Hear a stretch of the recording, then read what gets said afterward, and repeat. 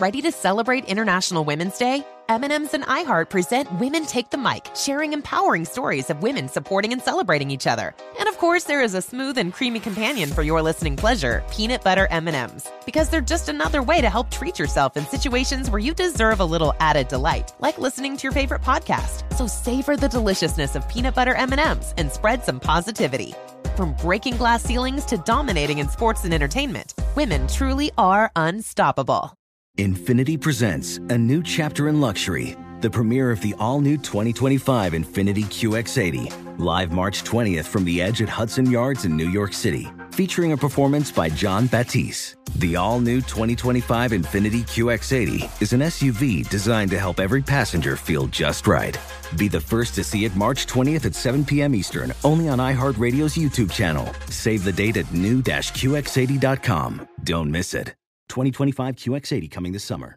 Hello, America. It's Ted from Consumer Cellular, the guy in the orange sweater, and this is your wake-up call. If you don't have Consumer Cellular yet, now is the perfect time to switch and save. For a limited time, new customers can get wireless service for as low as $15 a month for your first year. Yep, the same exact nationwide coverage as the leading carriers for $15 a month for an entire year. What are you waiting for? Call 1-888-FREEDOM or visit consumercellular.com and use code RADIO15. See consumercellular.com/firstyear15 for promotional details.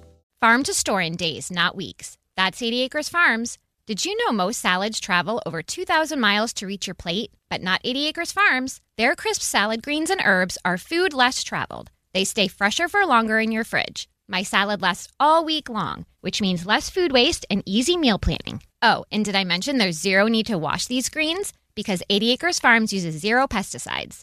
Visit 80acresfarms.com to learn more and find their salads and salad kits at your local Harris Teeter. This is the new real.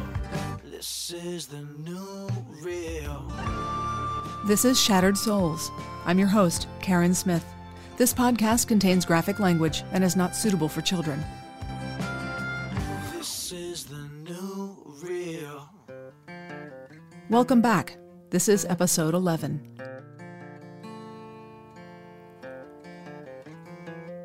At around 9 o'clock in the morning of October 28th, 2012, a frantic call came into the 911 call center. Jacksonville. Please send an ambulance fast. How did she hurt herself? I don't know. She cut herself or something. Come on. Okay, let me get you on the phone rescue. One moment, then. Kim. Oh, you got him now. Oh, you fucking mouth. Okay, sir. Tell me exactly what happened. I don't know. She tried to commit suicide. Send rescue 50. Are you with her right now? Yes, I am. Okay. How old is she? I don't know. She's 24. That doesn't make a difference. Send rescue. Okay, sir. We are sending rescue. Is she awake? No, she's not. I think she's dead. That voice is veteran firefighter Derek Dorsey. His wife, Kim, was found in the bedroom, unresponsive. Derek's life-saving instincts kicked in as he desperately tried to revive his wife with CPR. The operator continued to pry information from him as paramedics rushed to the house. Okay, sir. So you think she's beyond any resuscitation? Yeah, send rescue anyway. Yes, rescue's on the way, okay? Rescue 50 drove the short distance from the station. Derek tried to piece together what may have happened to his wife, who now lay naked at the foot of the bed. Blackout curtains made the room very dark, so he moved a table lamp onto the floor to try to see any injuries. And Derek was still on the line with dispatch. Do you have to tell me exactly what she did? What happened? I don't know. She either cut herself or something. I can't see. I'm trying to figure it the fuck out. Derek immediately thought about the prescription medication that Kim had been taking for depression.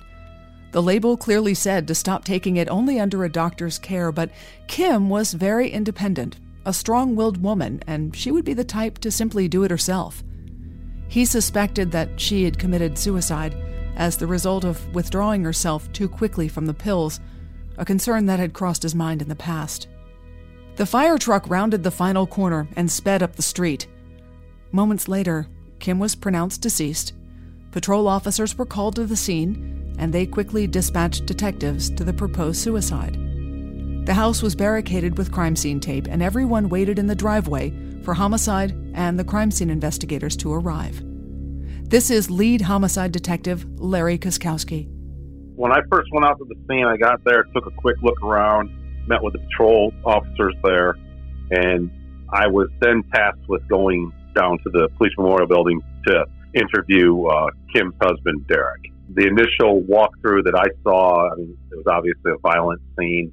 I didn't spend a whole lot of time there because we really wanted to talk to Derek, though, at that point. Derek Dorsey had covered Kim's body with the comforter from the bed, which, forensically speaking, could have been a complete disaster. Sergeant Karen Dukes. He had covered his wife's body, which is often something that we look at when a suspect knows his victim. A lot of times they will cover them out of shame. And so initially we were a little concerned about the fact that he covered his wife's body with a blanket. When you first arrive at a scene and you're taking everything in, there are things that kind of bother you until you can resolve them, and that was one of the things. This is lead prosecutor London Kite. And I just remember the bedroom just being an absolute disaster. Her body was laying at the end of the bed, and evidence of her husband, who you wouldn't think, he's been in enough crime scenes, I'm sure, being a firefighter, but he covered her body. Karen Dukes. The reason why he covered his wife's body is because she was naked. It was a way of really, instead of being a guilty, shameful thing, it ended up being a thing of respect, where he wanted to cover her body so all of these strange men and strange people walking in his house wouldn't see her so in such a vulnerable way. Officers could not remove that comforter because the body fell under the jurisdiction of the medical examiner. There was no way to see the extent of Kim's injuries until she was uncovered, so the scene remained stagnant, and the only available initial information was coming from Derek Dorsey. As a seasoned first responder, Derek would certainly have noticed any signs of foul play. There was no sign of forced entry in the house. He had first-hand knowledge of Kim's medical history, so there was no reason to suspect any manner of death other than suicide at that point. Kim's battle with depression was a source of worry for Derek for some time, and it seemed as if his worst nightmare had come to fruition. Karen Dukes. Well, I think the whole reason we were thinking suicide is because the husband, Derek, that's what he said. When he called it in and he was pacing around, apparently they had been having problems, or she had been having problems, and she had been contemplating the idea of suicide. So when he came home and found her dead, he assumed that she did it. Tragically, the truth was far, far worse. 2 crime scene investigators were dispatched to the scene, which was still being worked as a possible suicide. Both of the investigators had less than a year on the crime scene unit, but it was well within their capacity to work a suicide without the assistance of a senior detective. When the homicide investigators and medical examiner investigator arrived, interviews were done and the initial paperwork was filled out. Everyone entered through the front door and walked single file into the foyer, past the staircase to the left, and through the living room into the master bedroom where Kim's body was still covered on the floor. On the way through the house, everyone noticed the kitchen. It was in complete disarray. Drawers were open and various items were thrown onto the floor. A cell phone, TV remotes, and other items had been tossed into the sink. The master bedroom was situated to the left of the living room, and it was quite large, with a king-sized 4-poster bed and oversized ornate furniture.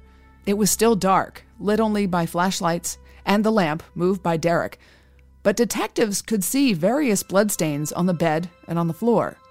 The investigators began to formulate questions to ask Derek Dorsey based on the dubious blood evidence, since none of it seemed to align with a suicide.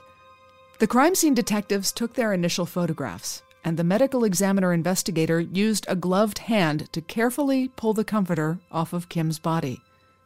With one glance, dispatch was contacted to change the status of the call from suicide to homicide.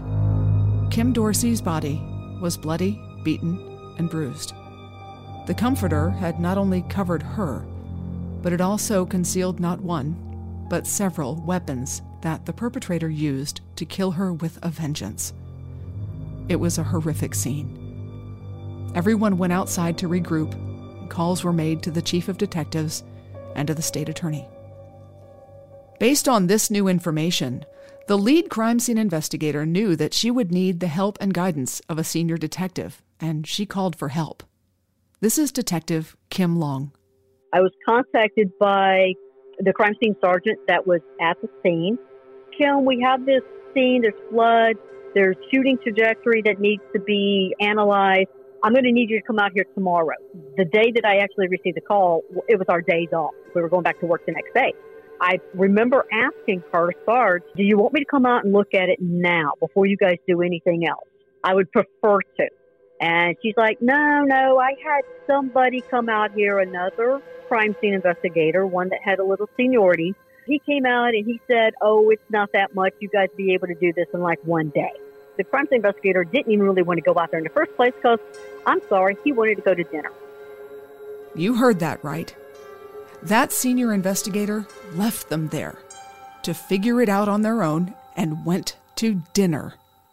So already she, being inexperienced as a supervisor in the crime scene unit, because she's never worked as a crime scene investigator, kind of relying on this senior investigator telling her, it won't take that long at all. She made the call, come out there. Why not let me just go ahead and come out there that day while you still have the body? We like to see the scene as it is, undisturbed, before anything's moved, including the body. When I got there the next day, I remember walking in after just getting a brief synopsis and going, oh, this is going to take more than a day. That supervisor is the same one that I've spoken about in previous episodes. And in retrospect, I'm glad that detective left and gave me and the others the privilege of working that scene for Kim Dorsey instead. There's a whole lot more I could say right now, but I will let the tenor of my voice tell that story. They can live with their choices. The two investigators looked at each other, dumbfounded. It was getting late, and the scene needed their efforts, limited or not. They worked the scene hour after hour, photographing and collecting numerous pieces of evidence from the bedroom, including the comforter, a revolver, a kitchen knife, and 3 bloodied, broken pieces of a pool cue. The homicide detectives took Derek Dorsey downtown for an interview to unravel his timeline and discuss how such obvious injuries escaped his notice. Detective Larry Kiskowski. There were just a lot of unanswered questions, a lot of questions that needed answers at that point, being early in the investigation. So we wanted to make sure that we were able to get Derek's statement and lock him into what he found when he got home and days leading up to the discovery of his wife's body. Kim Dorsey's body was transported downtown, and the scene was locked up for the night. When Detective Kim Long checked on duty the following morning, she pulled up the call on her laptop and went to the scene to offer her assistance. First thing when I got in there, the body was already gone. They had collected some items of evidence, but I started looking around and I started noticing bloodstain patterns. There was a broken pool cue, broken in several pieces. There were stains, like saturation stains in the carpet in I think maybe 2 or 3 different areas.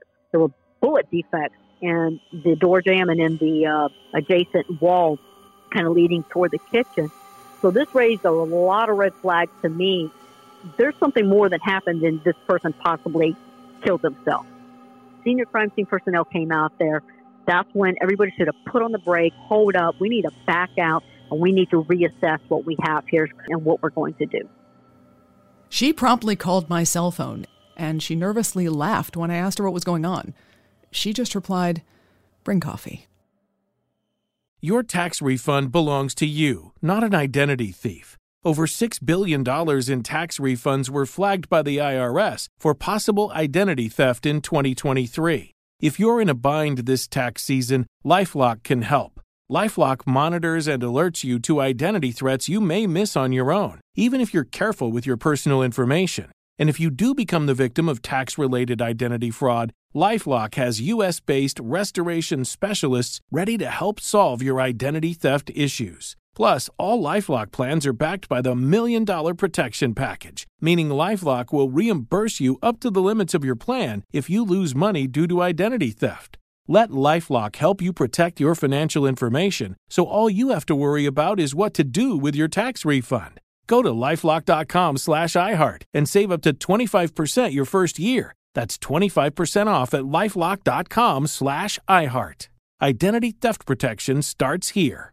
Hey guys, LeVar Arrington here to tell you the national sales event is on at your Toyota dealer, making now the perfect time to get a great deal on a dependable new Toyota truck, like a rugged half-ton Tundra. Workhorse by nature, powerhouse by design. The Tundra combines raw capability with premium comfort and advanced tech to fuel your wildest adventures.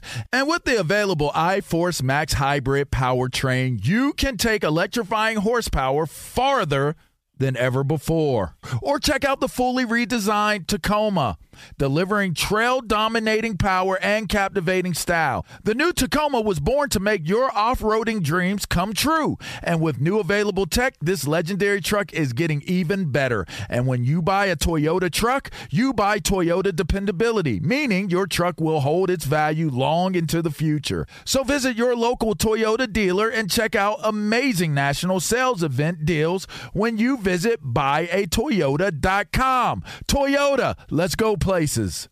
Did you know that most salads travel over 2,000 miles to reach your plate? But not with 80 Acres Farms. Their crisp salad greens and herbs are food less traveled, going from farm to store in days, not weeks. They stay fresher for longer in your fridge. My salad lasts all week long, which means less food waste and easy meal planning. Oh, and did I mention there's no need to wash these greens? Because 80 Acres Farms uses 0 pesticides. Visit 80acresfarms.com to learn more and find their salads and salad kits at your local Harris Teeter. Residents at Brightview Senior Living Communities enjoy enhanced possibilities, independence, and choice. Brightview Dulles Corner in Herndon and Brightview, Great Falls, offer vibrant senior independent living, assisted living, and memory care services through various daily programs and cultural events. Chef-prepared meals, safety and security, transportation, resort-style amenities, and high-quality care. Everything you need is here. Discover more at brightviewseniorliving.com. Equal housing opportunity. The call screen gave some of the details, and I could see that it had been changed from a suicide to a homicide. The complainant was the victim's husband, and it didn't seem out of the ordinary, appearing at first blush to be a domestic-related homicide. So I drove across town and I stopped for 4 large coffees. I pulled into the housing development and the enormous steel gates swung open. It was unusual to respond to a murder in such an affluent neighborhood, but money doesn't make anyone immune to violence. I turned the corner and I parked behind the other 3 crime scene vans. Yellow tape was strung across the enormous house and some of the neighbors were milling around the cul-de-sac. I called Kim on my phone, and all 3 of them came outside to get their coffee and orient me on the few details that were available. Kim told me that the others had worked the scene since the day before and gave me the story. I was really pissed off. But there was nothing to be done at that point but do the best that we could with what we had to work with. Kim Long. The junior crime scene investigators that were tasked with originally handling this case, just the evidence that we're seeing, we can already tell you this is not a suicide. And there's a lot more to it. And I feel bad for them because they were very junior. And as a matter of fact, one of them, I think it was their very first major case, homicide. They were overwhelmed. I put my coffee in the cup holder and put on a pair of shoe booties and gloves. The 3 of them walked me through the massive house. In the master bedroom, they pointed out the areas where evidence had been located the day before. There were 5 bullet holes, 2 were lodged in the bedroom door jamb, and 3 of them terminated across the hallway in the kitchen ceiling. Bloodstains covered nearly every surface of the bedroom, including the upper area of the 10-foot walls and across the ceiling. I thought, how is this going to play out? Was the scene compromised or was it salvageable? Could I reconstruct this crime scene with the information and evidence that was left behind? We only had the husband as a possible person of interest. If his alibi was corroborated, this case would become a stranger murder, a whodunit, which is the most difficult type to solve. The odds of the case resulting in an arrest and conviction dwindled as time passed, and we were already 24 hours into the investigation. In that moment, I felt the heavy burden settle into my neck and shoulders, and I took a breath and remembered that control of a scene only begins on my arrival. Nothing that happened prior to that moment was in my charge, and it was now our job to work together for the victim. Kim and I looked at the photographs taken of Kim Dorsey the day before. She had suffered numerous bruises, a stab wound to her neck, a broken nose, and black eyes. What became very obvious was that she put up one hell of a fight against her attacker or attackers before she lost the battle. Bloodstains covered the carpet and walls from one end of that room to the other. Her body had been positioned on her back, and bruises were apparent on numerous areas of her face, her chest, and her arms. Bloodstains covered her body, and a gray t-shirt had been pushed up and wadded around her neck. On the other side of the bedroom, a pair of ripped women's underwear had been located on a pile of decorative pillows between the wall and the bed. A large black zip tie was looped through a smaller clear one and hung from the nightstand handle. More zip ties were tightly pulled around her wrists and her ankle, and another one lay on the floor next to the bed. The upper drawer of the nightstand was open, and a black Taurus gun box sat off-kilter inside. At some point, it had housed a pink-handled Taurus revolver found just under the foot of the bed. A knife matching the ones in the woodblock in the kitchen was left on the bedroom floor, with the bloody blade pointing at Kim Dorsey's head. The bottom half of a pool cue had been unscrewed from the top half and smashed into 3 separate pieces. One of the pieces was pressed into her skin and left a blanch mark identical to its shape along her left side. Kim's blood and hair were embedded in the broken shards of the pool cue, evidence that she had been bludgeoned in the head. Livor mortis, the settling of red blood cells after death, turned her skin dark purple, except where pressure points left it stark white in contrast. It showed that she had been moved post-mortem, which likely occurred when Derek Dorsey attempted CPR. A gun, a knife, a broken pool cue, 3 separate weapons used in this massive scene that involved a beating, a stabbing, zip tie bindings, evidence of a sexual assault, blood that was spattered across every surface, and 5 gunshots fired into a wall. Nothing about this scene was simple or ordinary. It was one of the most heinous crime scenes I had ever seen. It was extremely complex and would require every fragment of the thousands of hours of training, education, and decade of experience I had under my belt. No margin of error remained. I didn't respond to the Dorsey house knowing that I would be spending the next 5 or 6 days reconstructing a homicide. Beginning the process in the middle of another investigator's work is a difficult task. Working through a complex forensic analysis without benefit of the majority of evidence in place makes it even harder. After reviewing the photographs of the scene from the day before, I asked to be left alone in the bedroom to begin sorting through the bloodstains left behind, while Kim Long focused on the bullet trajectories.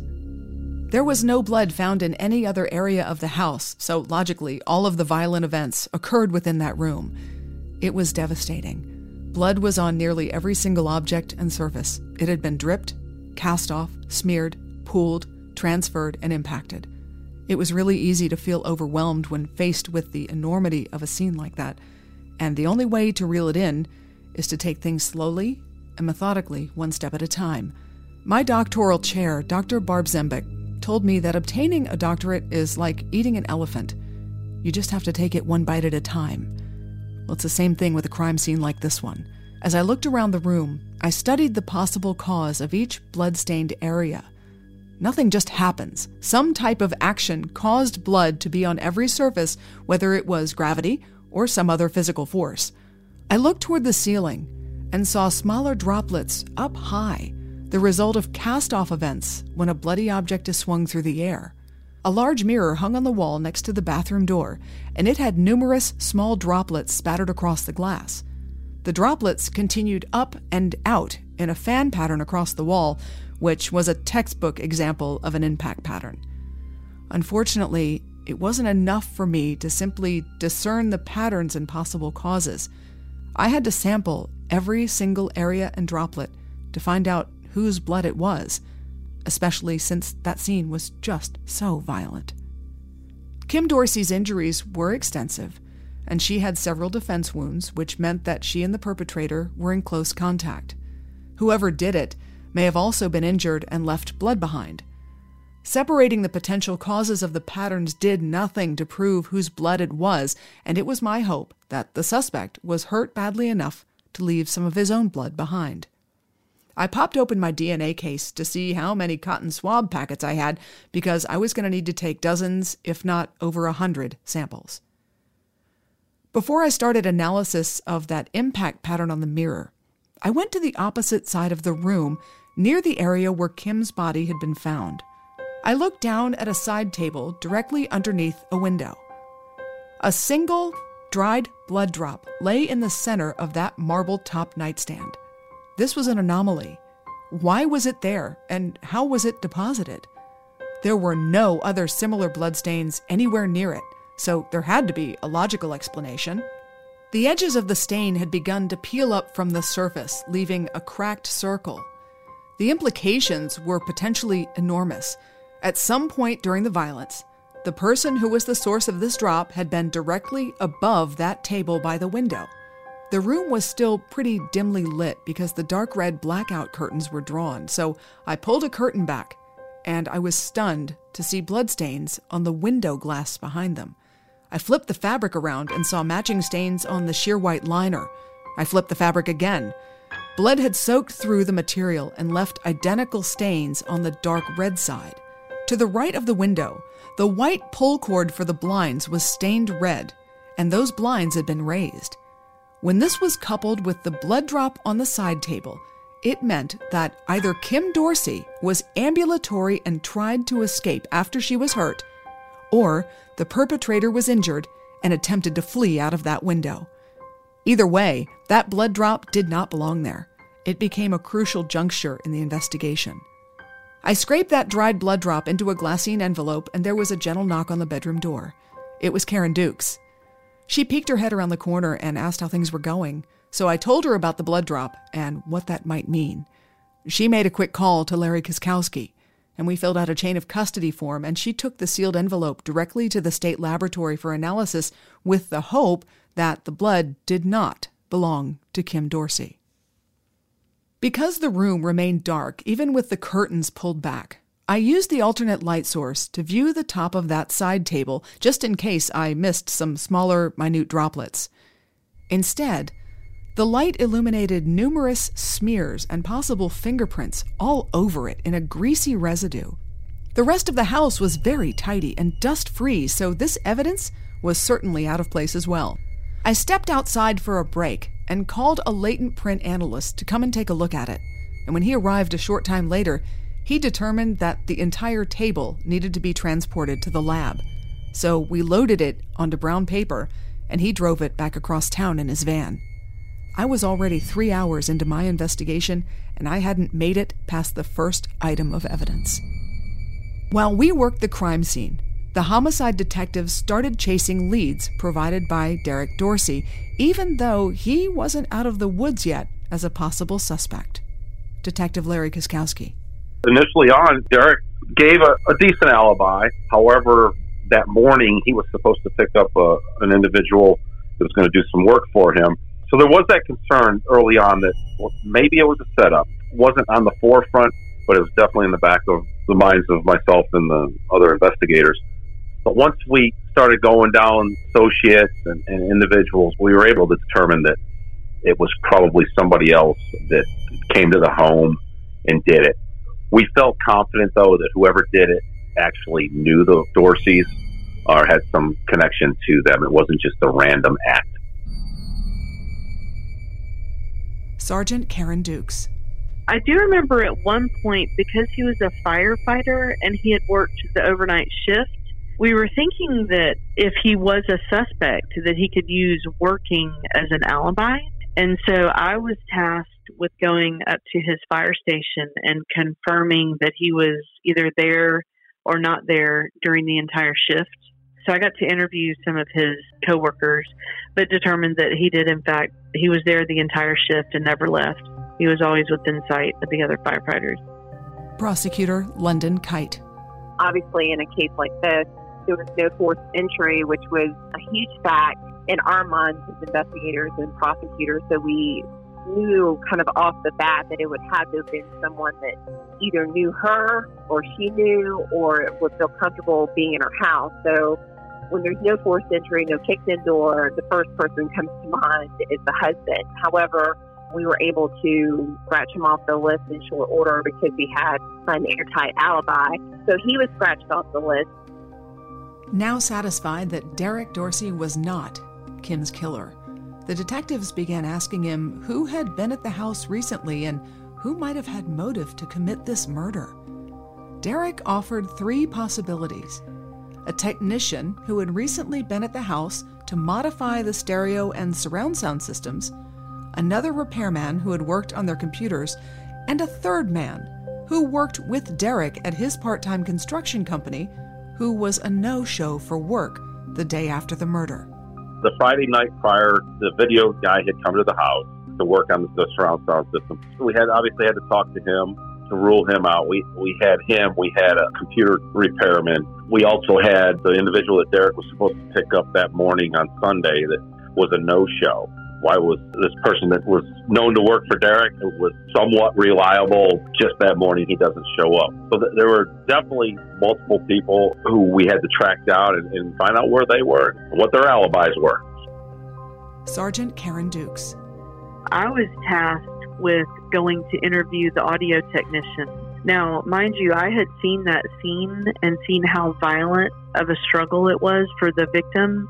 And so I knew if I contacted a suspect that he would have to have injuries on him because she fought hard against him. When you look at it from a citizen standpoint, when 2 homicide detectives come in your business and they ask to speak to a certain technician that went to a certain address, it's very alarming. And so you're trying to kind of act cool and nonchalant about it, but the reality is it's kind of hard to do that. But we ended up in a back room interviewing the technician that came out, and he remembered the house, he remembered her. But what really got me was that he had scratches all over his hands and arms. When I saw that, I got this really weird feeling, and I started thinking that was our suspect. And so I asked him, I said, "What's up with all these scratches on your arm? Where did you get them?" And I mean, I was watching him so hard for his reaction, and he just very casually, I scratch myself a lot doing installations. I work with wires, and I'm putting my hands in small spaces. And I mean, he explained it very well.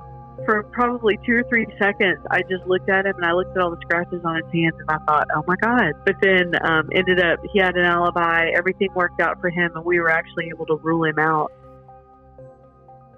Hey guys, it's Steve Covino from Covino and Rich, here to tell you the national sales event is on at your Toyota dealer, making now the perfect time to get a great deal on a dependable new Toyota truck, like a rugged half-ton Tundra. Workhorse by nature, powerhouse by design, the Tundra combines raw capability with premium comfort and advanced tech to fuel your wildest adventures. And with the available iForce Max hybrid powertrain, you can take electrifying horsepower farther than ever before. Or check out the fully redesigned Tacoma, delivering trail-dominating power and captivating style. The new Tacoma was born to make your off-roading dreams come true. And with the new available tech, this legendary truck is getting even better. When you buy a Toyota truck, you buy Toyota dependability, meaning your truck will hold its value long into the future. So visit your local Toyota dealer. Check out the amazing national sales event deals when you visit buyatoyota.com. Toyota, let's go places.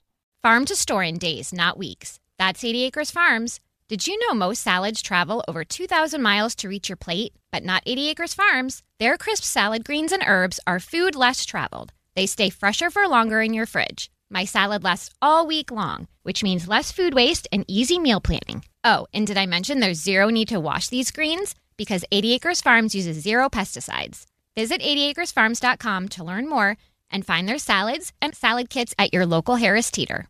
Residents at Brightview Senior Living Communities enjoy enhanced possibilities, independence, and choice.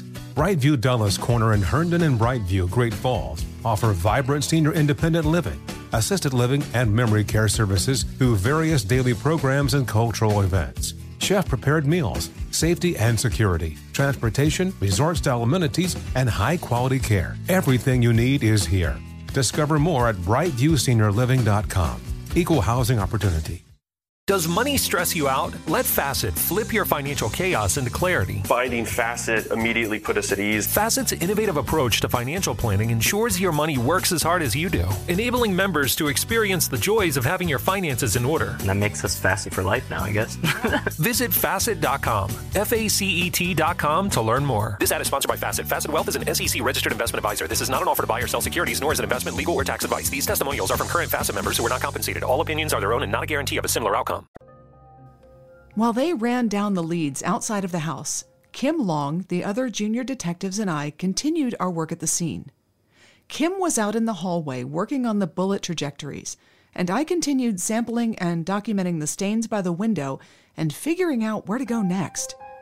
In the middle of all of that, my phone rang. It was the chief of detectives. I pulled off my gloves and tossed them into a biohazard bag. "Hey, Chief. Hi, I'm at the medical examiner's office attending the autopsy. There are some pattern bruises on her scalp that I need identified to either a weapon or some other source.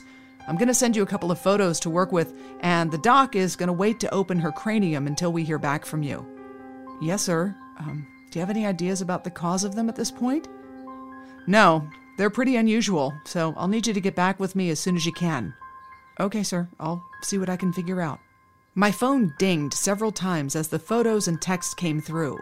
I went into the hallway and showed Kim Long the picture files, and we looked at the bruise pattern. The chief was right. They were distinct and very unusual. I had absolutely no idea where to begin to look for whatever may have caused them. The pattern was located on the posterior right side of Kim's head behind her ear. The injury was about 3 inches long, and it looked like a capital letter T with extra crossbars and spaces in between. At that point, I went back into the bedroom and closed the door so I could think. I hadn't been able to piece together the possible movements of Kim Dorsey or the suspect at that point, which made the search for something so unusual a lot more difficult. The chief and the medical examiner were waiting for my return phone call with some semblance of an answer before the autopsy could continue, and I felt my heart flutter in my chest with an adrenaline dump. Just breathe. Slow down.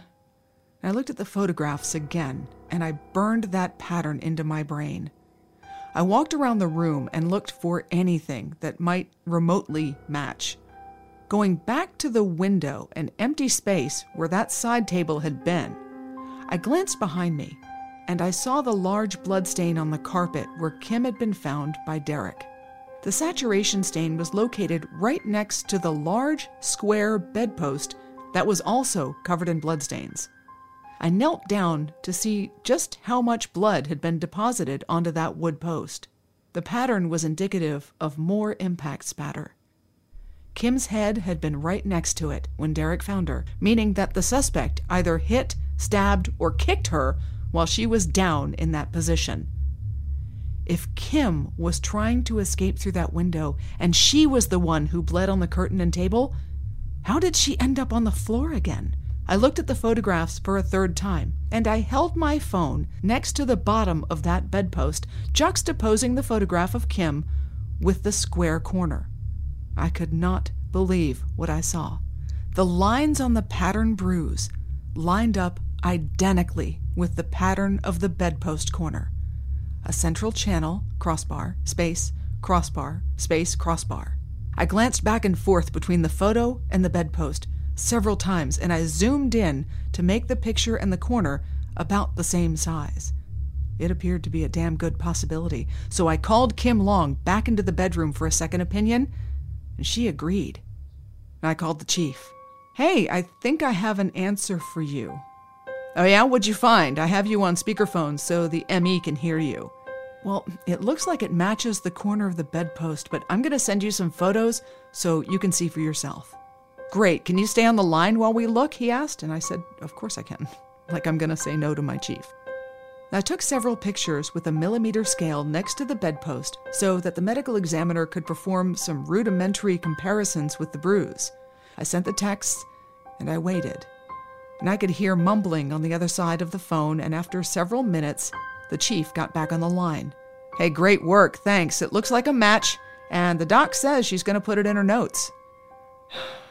That was a bittersweet conclusion. The bruise could now be explained, but it also meant that Kim's head had been slammed into the bottom of that bedpost with a force hard enough to leave that mark.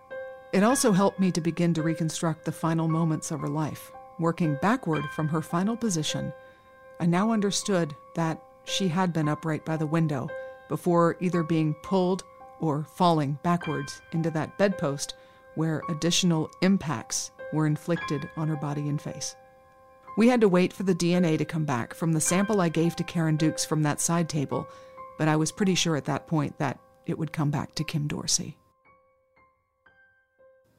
After working into the evening hours, the scene was locked up again with the patrol officer keeping guard outside, and we all went home for some much-needed sleep. And I did not sleep very well, knowing the extent of work that was waiting for me the next day. But the next morning, we met back at the house and started where we left off. For me, it meant trying to discern each blood pattern to start putting the puzzle pieces together.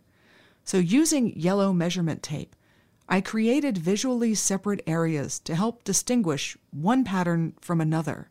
I placed letter designators in the corner of each area so that I could reference them in my report, and I started with the impact pattern on that mirror by the bathroom. Let's go into the science of blood pattern analysis for a minute. When liquid blood is impacted, it behaves in predictable ways. Blood is a fluid, and fluids are incompressible, so it will extrude out when a solid object comes into contact with it and there's force behind it. The blood will break up into droplets commensurate in size with that force that are then deposited onto the available surfaces. For impact patterns like the one on the mirror and the wall, some of the resulting droplets can be measured, and using a trigonometric calculation, the angle of deposition can be ascertained. When several droplets are measured and a two-dimensional line is drawn through the long axis of each droplet, a central area of convergence can be seen. This shows the approximate height of the central area of that impact. Now, in order to pull that pattern out in 3 dimensions, strings or lasers can be used to show the area of origin, the area in space where that impact occurred. In this case, I used string, purple string, and I photographed the height and distance away from the wall. The central area was 5 feet 2 inches high and about a foot away from the wall. Kim Dorsey was 5 feet 6 inches tall, which would place that impact somewhere around her nose or her eye, both of which were severely injured. And I started to think, was she sucker punched? Did the suspect blitz attack her? Did she even have a chance to fight back or see it coming? And I was not sure, so I continued my analysis by moving to the floor by the bed where there was a large saturation stain. I cut through the carpet and the padding, and the blood had soaked all the way through to the concrete floor. Kim Dorsey was badly injured and remained in this area for a period of time in order to allow that much blood to seep into the rug and carpet padding. A broken nose would certainly cause heavy bleeding. It would also make her eyes water, and it could have knocked her unconscious. There were zip ties that were still attached to the drawer of the nightstand, and Kim's ripped underwear had been located on top of the decorative pillows covering that saturation stain. To sequence these events, I knew that the impact happened first in order to create the pattern on the mirror and the wall. The saturation pattern came next when Kim went down after being hit or punched. The pillows were then tossed on top of that blood on the rug. So she could have been zip-tied while she was either unconscious or unable to defend herself. The top drawer of the nightstand was still partially open, with that Taurus gun box sitting off-kilter inside. A closed zip tie hung from the dresser handle. This led to another set of questions that begged for answers. Did the killer tie her to the nightstand and leave the room? How did the gunshots end up in the door jamb and in the kitchen? Who fired that gun? As I worked on the bloodstains in the bedroom, Kim Long worked on the reconstruction of the bullet defects. She attached lasers to the trajectory rods, and those lasers pointed down at a sharp angle from the kitchen ceiling, showing that 3 of the shots originated just above the floor in front of the nightstand where the Taurus box was found. The other two that were lodged in the door jamb couldn't be reconstructed because the projectiles got wedged in the door frame, but it was an easy supposition that they likely originated from the same area based on the other three. The flight path of the bullet put her between the wall and the bed, closer back toward the nightstand. We hypothesized that Kim Dorsey had come to after being hit in the face and emptied all 5 shots from the revolver toward the kitchen while she sat on the floor in front of that nightstand. The external and terminal ballistics reconstruction assisted me with continuing an analysis of the events, this time from the start of the attack. At this point, we knew that Kim Dorsey had been struck in the face, rendering her semi-conscious or unconscious on the floor by the nightstand, where the sexual assault then took place. Her attacker left the room, and she regained consciousness, grabbed the gun from the drawer, and fired all of the rounds toward the kitchen. There were still plenty of unanswered questions, but the story was starting to unfold since we seemed to now have a beginning and an end.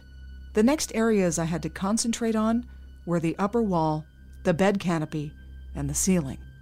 Above the nightstand, to the left of the bed, hundreds of small blood droplets followed numerous, separate, parabolic arc patterns across the wall at an angle. They continued onto the ceiling and canopy fabric and back down toward the floor on the perpendicular wall. These linear lines, cast off, were the result of blood being released off of an object or weapon as it was swung through the air. The bottom half of that pool cue. The suspect struck Kim Dorsey over and over again, breaking that pool cue into 3 pieces, which required an enormous amount of force. Kim Long. They contacted the company. The company told them how much stress and energy and force was needed in order to break that particular type of pool cube. It was quite a lot that he was hitting her with it to break apart like that. There were several distinct linear arcs of blood droplets across that wall, and as I marked them, something caught my attention and made me stop in my tracks. Every single swing showed only a forward motion. Normally, cast-off events will evidence forward and backward swings, but none of the droplets were traveling in the opposite direction. And I stood back for a few minutes and thought about how an object could cause forward motion droplets, but no reverse motion droplets. And the answer became obvious and sadistic.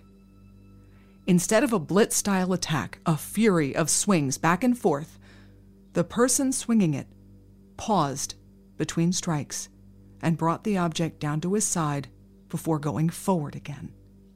He struck Kim Dorsey, and then he waited to see if she responded. And he hit her over and over and over and over again, pausing between each strike. And when I realized this information, I put down my equipment and I went outside to my van for a break. And I stifled a much-needed breakdown. I took some deep breaths, and I took my frustration out on my steering wheel, and I bruised the heel of my hand in the process. And I can remember yelling, "Fuck! Fuck! Fuck! Fuck!" each time I punched it. And I had to get it out somehow. And after a few minutes, after I pulled my shit together, I wiped my face on a towel, and I went back inside. It was nearing the end of another 12-hour day, so we packed up, we locked the house again, and we took that day's evidence downtown to the property room. And I went home, and I drank a huge glass of ice-cold water, and I sat down on the kitchen floor, and I cried.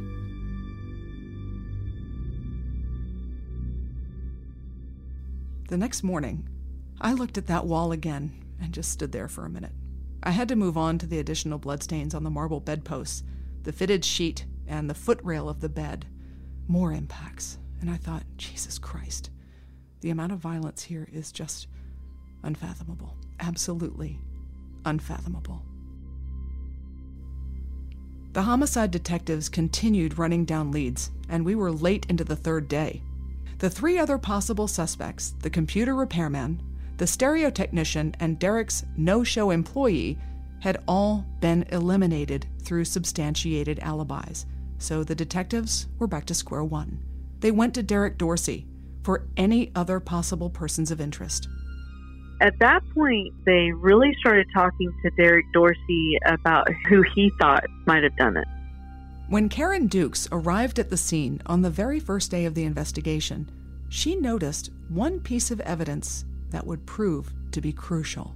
The first things that I remember about this murder is when I walked up the front sidewalk. First of all, this is a beautiful neighborhood. It's a gated community, and it was just a really nice looking home, which is probably a little different from most of the crime scenes that we go into. But the very first thing that I noticed as I was walking up that front sidewalk was a very small concrete statue near the front door that was tipped over. As you're walking up, you're looking at the door frame to see if there's any signs of forced entry. Someone kicked the door in, or how did they gain entry? And for some reason, that statue being tipped over, the first thing I thought is someone hid the spare key to the front door under that statue, and it was tipped over because someone knew that there was a key there, or had been searching right around the front door and found it there. That's honestly what I thought. As we continued to check all the points of entry in the home, we realized we had no forced entry at all. They were both hopeful that Derek would be able to provide some additional possibilities, and while they interviewed him again, we continued piecing the evidence together. At that point, Kim Long was finished with her trajectory analysis, and she came into the bedroom to help me with the rest. We brought in the alternate light source to look at the faux marble bedposts, which had more smears and prints on them, just like the top of that nightstand under the window. They had to go to the lab for processing, so we used a Sawzall to cut them away from the bed rails, and each one weighed about 75 pounds, and transporting them without disturbing any possible fingerprints was a challenge. The latent print analyst would have his work cut out for him, but we were hopeful that there was some ridge detail on the smooth surface that might help identify a killer. If there were identifiable prints on those posts, I wanted to make sure that the jurors could understand where they'd been located in relation to the room if the prosecutor decided to use them as a demonstrative in court. I labeled the two posts with north, south, east, and west delineations at the top so that jurors could see which sides had bloodstains on them and which didn't, along with any latent prints. After the bedposts were removed, we dismantled the rest of the bed, and we saw more bloodstains. Underneath the footrail near Kim's final resting place, there was yet another area of impact spatter. This was a coup de grace. One last blow as she lay dying or dead at the foot of the bed. Kim and I wanted to show Kim Dorsey's possible path across the room, so we sprayed a chemical called Blue Star, which is very similar to luminol, all over the room. With the windows blacked out and the lights off, we sprayed 2 bottles across the room, and instantly we could see Kim Dorsey's bare footprints moving across the carpet from the initial impact by the mirror over to that window. We set up a camera and took timed photographs so the jury could see those horrible details as well. With the bed now dismantled, all of the impacts, cast off, and other bloodstains documented, there was one area left, the saturation stain where Kim had been when Derek found her. We cut away the carpeting and saw that it had soaked through to the padding all the way to the concrete. At that point, the other 2 junior detectives had worked their way through the mess in the kitchen. They had processed a number of items from the upstairs loft area, including the upper, thin half of that pool cue, a container of zip ties, and a green plastic drinking cup. Whoever the suspect was, he knew the interior of this house like the back of his hand. We were all hoping that the homicide detectives were getting closer to an answer after they spoke with Derek again. Larry Koskowski. There were definitely multiple people, and along with eventually with Lance.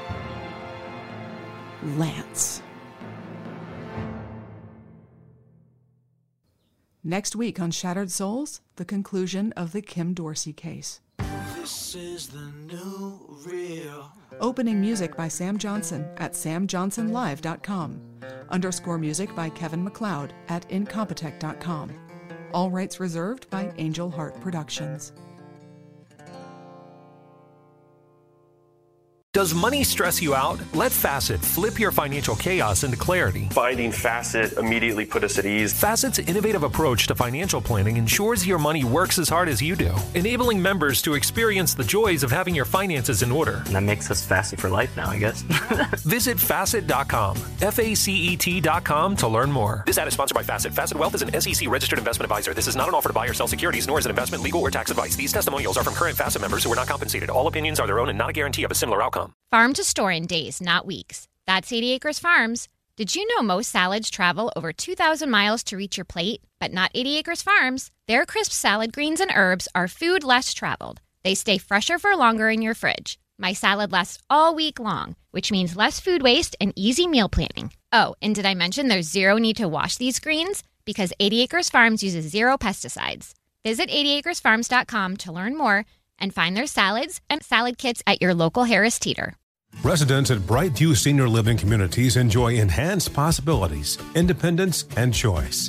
Brightview Dulles Corner in Herndon and Brightview, Great Falls, offer vibrant senior independent living, assisted living, and memory care services through various daily programs and cultural events. Chef-prepared meals, safety and security, transportation, resort-style amenities, and high-quality care. Everything you need is here. Discover more at brightviewseniorliving.com. Equal housing opportunity. Saturdays are for sunshine, especially for your ears. With another election, ongoing wars, and natural disasters, we know the news can be a lot to take in. And we're determined to share the bright side of humanity. Every Saturday, take a breather from the headlines and hear all the uplifting happenings across the world with 5 Good Things, a new weekend edition of CNN 5 Things. That means you can find this goodness in the same feed as 5 Things. Listen to 5 Good Things on the iHeartRadio app,